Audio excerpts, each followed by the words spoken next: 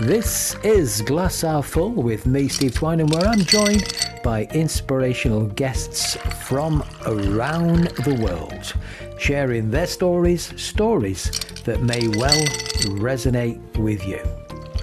Sit back and enjoy this week's Glass Half Full.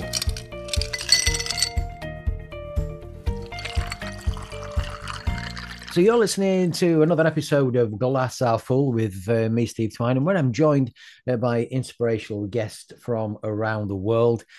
Do you know what? It's always nice to talk to someone, especially around nutrition and wellness. And I'm joined on the line today by Dr. Rand McClain over in the United States of America. How are you, Rand? All right? I'm doing great so far. Yes, sir. Thanks for having me. It's a pleasure. It's a pleasure. Now, you have got an intriguing story before we get into some of the work that you're doing now, because you didn't become into the medical profession until quite late on in your career. Okay, so Indeed. before we get there, and let's just share your little, well, I say little story, your inspirational story, because you've done a number of things. Yes, I like to say this is my ninth career. I came out of school and was just really having a great time out of college, playing sport, and wasn't married yet. We'll leave it at that. And uh, I followed in Dad's footsteps, who was an accountant, and I just studied to become a CPA. Did not enjoy that a bit, and then went from different jobs. I was a professional fighter for a bit. I was a clothing manufacturer. Anyway, smash cut. Moving forward, at some point, I had to become responsible. I found out I was having a daughter, and during a drive cross country, I thought, well, what do I really want to do? What do I want to settle down and do for the rest of my life? And I've always enjoyed medicine, health in general, for various reasons, mainly selfishly, that I always wanted to be the best I could be. And I can remember reading a book when I was much younger off the shelf of my parents, a nutrition book, and being fascinated by the fact that I could manipulate my health with something like just food. You know, I say just food because who knew back then? Yeah. And as I looked back, I was thinking, boy, I've really followed this for most of my life. I think most people are a bit nervous about pursuing a medical education because they've heard of how difficult it might be. But anyway, I made the decision at that point, and I've never looked back. I plan on beating the Guinness Book of World Records holder who's practiced into age 99 if I can do so. I love it. And Randy, when you were doing that though, because like people come up with all kind of things. Did they think, well, what you doing at this age to do this, Rand? This is not going to work. This is impossible. This is. Did you get Well, all the that? worst I heard, absolutely, even from one of the college counselors when I was over at one of the local colleges here, Cal State Northridge. One of the counselors said to me, "Well, you're never going to get accepted to a medical school. What are you thinking? You're too old." And I had someone who was dean of one of the colleges tell me, not as nastily as that, if you will, a little more optimistically, but said, look, you're not going to get into a state-sponsored college because you're 37, 38 years old. Why would they want to subsidize your education when you're going to produce, 15, 20 years less than the average person? So good luck with that. So yeah, I heard a lot of negativities, whether it be for making it through school or then making it through the internship program. But there's certain of us that have that personality where go ahead and tell me I can't, and then it makes it that much easier for me. I was going to say, Ron, it sounds like you're obviously quite a resilient type of guy and determined type of guy, and I'm going to prove you wrong, so to speak. So someone referred to that as hard-headed, but yes, I'll take whatever I can get. Yeah, cool. So where did it go after that then? So you obviously qualified, and now you work with some A celebrities and top sportsmen in the work that you do. So tell me a little bit about that work that you're doing now. Well, I came out to California to pursue a Chinese medicine degree, actually, and it just happens to be that Los Angeles has the best schools in the country. I don't think anyone would argue that. And so I was here, decided to go to medical school here already, and here we are. I live right here next to Hollyweird, as I call it. So there's plenty of actors and actresses and a lot of sports teams, obviously. So it was just really more a matter of not intent from the beginning, but just being here at the right time, at the right place. I started working with another sports medicine doc early on before I was even educated. I had gotten my medical degree, I believe, but really, if as it were, I just sort of fell into it. My training was in family practice, and that was on purpose because I wanted to learn a little bit about everything out there. You can treat from pediatrics to geriatrics, but yeah, it just developed into something when I started focusing on optimizing health, where I get to see a lot of interesting patients. That's definitely the truth. I love the way you put that. But from the medical school background though, because you're into the alternative type things as well, aren't you? In therapies, not the standard. I'm going to put this politely. Let's pop a pill type thing. You're not around that. Yeah, and that's why I pursued Chinese medicine originally, and before that, nutrition, because yeah, we've had a lot of well, it's been discussed many times in pretty much I would say any Western world country about the deficits in the pill popping medicine, as you Mm. call it. The sort of the hit you over the head with a large mallet medicine instead of dealing with some of the subtleties that Chinese medicine can do. So, on the one hand, I have to interject. Certainly, if I were, God forbid, in a traffic accident, I wouldn't go to my Chinese medical doctor. I'd want to go to that Western medicine Yeah. ER, emergency room. But for some of the other things like chronic diseases, including asthma, some of the things that happen to all of us as we age, perimenopause, menopause, paraandropause, and andropause, the Chinese have a much different way of looking at it. And what you're referring to as the alternative medicines Mm. look at things differently, where we get into more of the subtleties and you don't therefore deal with as many side effects as you do with the pill popping Mm. that you referenced. And so, yeah, I think it was sort of a natural progression. And I don't want to, I think I'm doing a fairly good job so far. I don't want to denigrate the Western medicine because of there's so many benefits to it. But yeah, if you can incorporate some of the other, let's just call it I hate to say alternative because that sounds like woo woo I and, was gonna say people that, Ran. dancing and Yeah, I was gonna say yeah, that when we use that word alternative, people will go, okay, here we go, we tree hugging and all that kind of thing, and it's not that. no, No, it's not that at all. Like, I get that from the work, and and my wife is a Reiki practitioner as well. So, we're both worked as clinical hypnotherapists as well, which is away from, what we talked about. It's changing people's mindsets as well as around that and thinking about the healthy habits that they can move to, be it nutrition and all that kind of thing, be it breathing mm-hmm. correctly, for example, and doing all that. So we're not talking about the woo woo stuff. We're not talking about that. We're talking about, the alternative things that are out there that people can pursue. It has science behind it, and Yeah. alternative really refers to, and let me know if you agree, really alternative to mainstream, Mm. not necessarily alternative, as you say, in a woo-woo sense of the word. It really just, obviously, a lot of medicine in your country as well as mine is driven by finance, the Yes. business of medicine. And I don't mean to say that like a lot of people do, conspiracy, and Mm. it's just a fact. And so when you go to what we call a health maintenance organization here, which I think is similar to what you guys have, because it's a medical program. Yours is set by the government. This is set by an organization that says this is the way we're going to practice. Mm. So I call it paint by numbers medicine. So you have only certain ways, very few variables to work with. And that's just because of the finances of it, not necessarily the opportunity out there for different modalities of treatment. Mm. And that's what we're talking about here. And that's, going back to why I wrote the book, which I know we haven't mentioned yet, but we were Yeah. talking earlier. I wrote the book about with the idea to sort of spread the word in that regard, to let people know what the alternatives are, because some of them don't require a lot of money. Mm. They just require the knowledge that it exists, and you could do the DIY, what they call it, DIY, do it yourself Yeah. type stuff that you can do, or with the assistance of a alternative practitioner. Yes. Yeah. And yeah, and some of the things around really that we can make the changes when we really break them down, they're quite simple. I'm not saying they're easy to do, but they're simple things to do, aren't they? Like eating a healthy diet and instead of reaching for the junk food all the time and things like that. I touched on there about breathing, just breathing correctly and sleeping well and all that kind of thing. Just some simple things like that can make a massive difference. But also understanding what we're putting into our bodies. Yes. Yeah. Yes, you make a great point, and I try and emphasize that whenever I can. It used to be when I came to meeting someone first in the office, I would say everything I can do for you is here. Everything you can do for yourself, with particularly exercise, is up here Mm. in terms of the levels of or degree of help.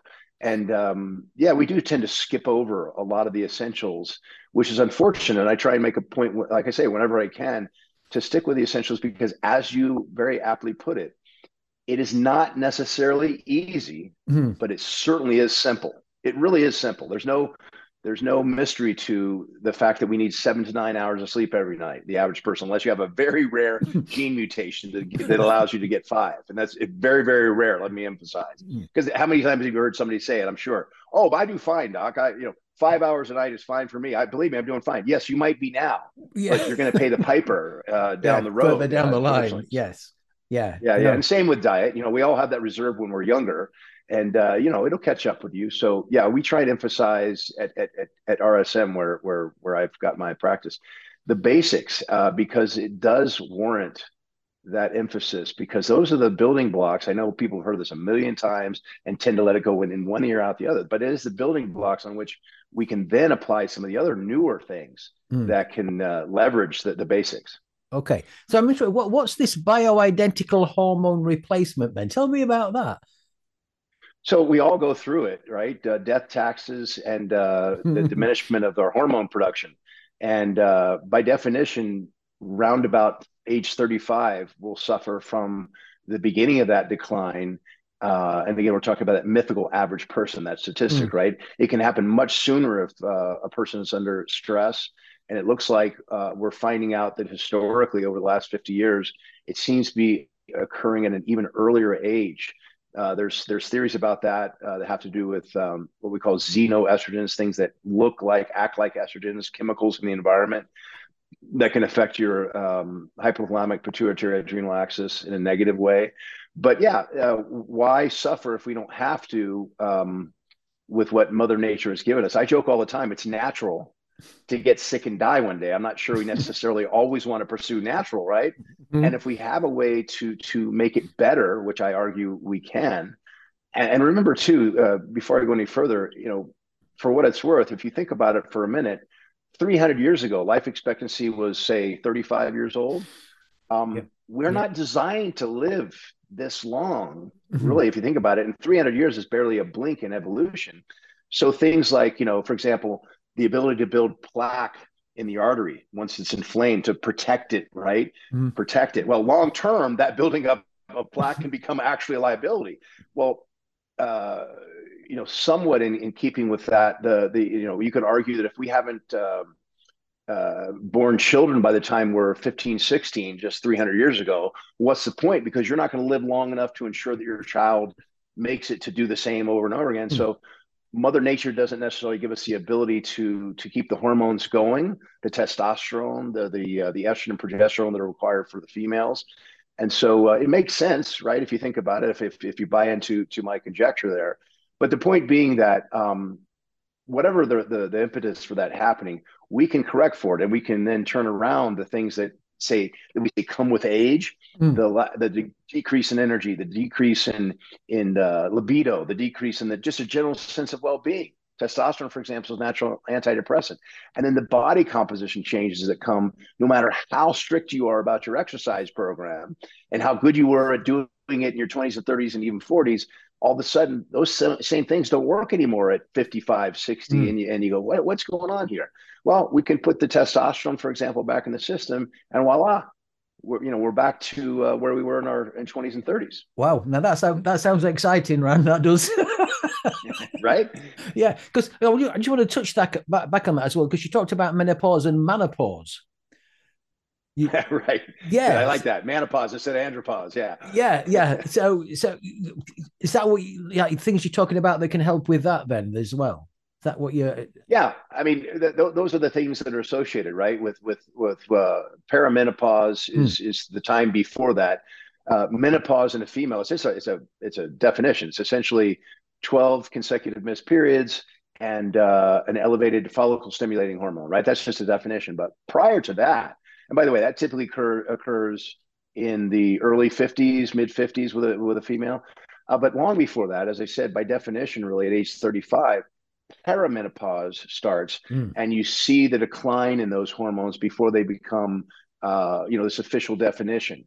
And OBGYNs who have cared for women over the years have focused on the most easily identified symptoms of low estrogen, right, which is hot flashes and night sweats. Hmm.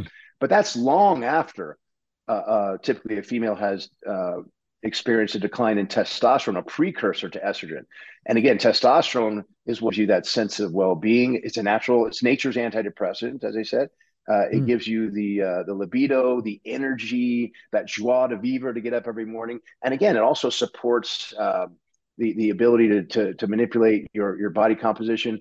Look, we've done studies that show that, for example, with age, in our 50s and 60s, my light bulb, the filament in our generation, we refer to it. I don't know what they make light bulbs now, but the filament is broken or it's not working as well. No, the studies show that it has nothing to do with the brain, the filament.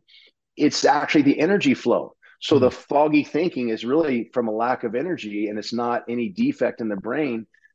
So you put that back in the tank, and all of a sudden, hey, you're firing all the cylinders again. Again, testosterone can make for a lot of difference. Wow, wow. Let's just do talk about your book for a bit as well now, because this coming out in March, I think it's Yes, sir. 2023. Yeah, Yes. yeah, yeah. So tell me about the book. What's the title? Cheating Death, the new science of living longer and better. Wow. And It's to get your attention, right? yeah, that's the title gets your attention. Yeah, without a doubt. Has it been a few years in the development, as or was it one day you thought I've got to put this together and I'm off? I've never been asked that. I don't remember when it hit me over the head that I wanted to write a book. I think it bubbled up over time, the necessity to get the word out, as I keep saying, because Hmm. um, I was getting a little frustrated uh, speaking with patients and going through the same. I call it my monologue, where I'm sort of unlearning with them some of the things that they've been taught by reading Dr. Google or Hmm. listening to their primary care physician who got horrible training in this area. We all got horrible training in this area in the so-called sex hormones of testosterone, estrogen, Hmm. progesterone. We maybe got and let's throw nutrition in there. We maybe got a total of 20 minutes of training, right? Yeah. So we're poorly educated, at least in the United States, in this. And so Same first over of all, here, Rand. Same over here. is it the same? Yeah. Yeah. And so we're trying to uneducate some of these things, if you will, and then we're trying to then teach some of these new things. And I thought, well, you know what? I think actually first I thought of doing a video Hmm. and just, but then you think of it as, okay, this could go on for 8 hours. No one's going to want to watch that, especially in this day and age. It's got to be a 2 minute, Yeah. showstopper. Forget about it. So that's when I considered let's write a book and get this word out. Okay. And is it broken down into certain sections, or is chapter on nutrition? How's it formed? Yes, thanks to my ghostwriter Bruce. He took my nerd speak and sort of uh, uh, eclectic, if you will, or Yeah. scattered thinking, and put it in a more cohesive state. And it's divided into sections. And also, we hit the main areas where there are advancements. For example, gene editing, stem cells, and now Muse cells, which most people haven't even heard of yet. And some of the other mainstream things in which we've made some developments. For example, nutrition. There's IV nutrition now, so that you can get your NAD, for example, or your just good old B vitamins through IV, through a Myers Yeah. cocktail instead of Yeah. orally. And I don't know about you, but whether it's injectable or oral, at some point you get sick of one or the other. So knowing that you can switch around, take an oral vitamin holiday and use injectable or IV is nice to know. even things like cryotherapy, where you think of these $250,000 machines, one of which I have in my office, and you go, well, gosh, I'm not going to have that in my home. Who's going to do that? I mean, maybe Elon Musk, right, or Yes. somebody who can afford that. But um, uh, to be able to do it yourself with a an Amazon purchase of an ice machine for 159.99, and you put 60 pounds in the bathtub. It's not exactly like cryotherapy, but the idea is you can still effectuate the changes in your body with a norepinephrine increase and obviously the skin temperature change that initiates all these wonderful things for your health. And so it doesn't have to be a $60 event. It can be a whatever it is. Mm. You factor that $159 over the course of 5 years. It's a cheap thing. Yeah. No, no, you just got me thinking, man, because I've been following Wim Hof, the Iceman. Sure. Yeah, Mm-hmm. and yeah, I've not dumped into an ice bath yet, but I've from the cold shower thing. Yeah, I've got that, and how difference it makes. Just sitting, turning the shower on cold when you're finishing off in the morning, and you just feel revitalized. Sure. And as they say, the poison's in the dose, right? So you don't necessarily have to get a huge dose of cold. In terms of whole body cryotherapy, where you jump into either the nitrogen or the electric powered coolant, and you're down at, say, 150 below or 200 below, you're there for anywhere from 2 minutes to 3.5, I think, tops, Mm. because that's all you need to drop your skin temperature by 25 degrees. And you get the effects that are stimulated by that drop. Your body reacts to it. I mentioned earlier the norepinephrine, but there's also heat shock proteins. And you say heat shock proteins, yes, so the same proteins with heat or cold, but they're good for you. Let's just leave it at that. But you can get maybe a lesser download, if you will, of these reactions by getting just a cold shower or the ice bath. The ice bath doesn't have to be that long. As a matter of fact, any more than 10 minutes, you might risk hypothermia. So Mm. it can be sort of a quick and dirty but efficient and effective treatment to do it the way you suggest. Or if you've got a pool or a lake nearby, they've been doing this forever. Mm. And Wim Hof presents that. He's definitely, I'm sure you say you read about him. He's definitely to an extreme. Yes, And I he think is. that the studies have showed, just sort of as a side note, his brother, who does none of these things, I don't know if it's his twin brother or his just I a think it's his twin. fraternal brother. This is Is it twin. just twin? Yeah, Yeah, he shows he has the same capabilities. So there's a genetic component there, yeah. but it doesn't take away from the treatment itself and its beneficial effects. It's definitely something for someone to consider. Yeah, I was just thinking about, when I used to play professional sport when I was a lot younger, and ice baths were never even on an agenda.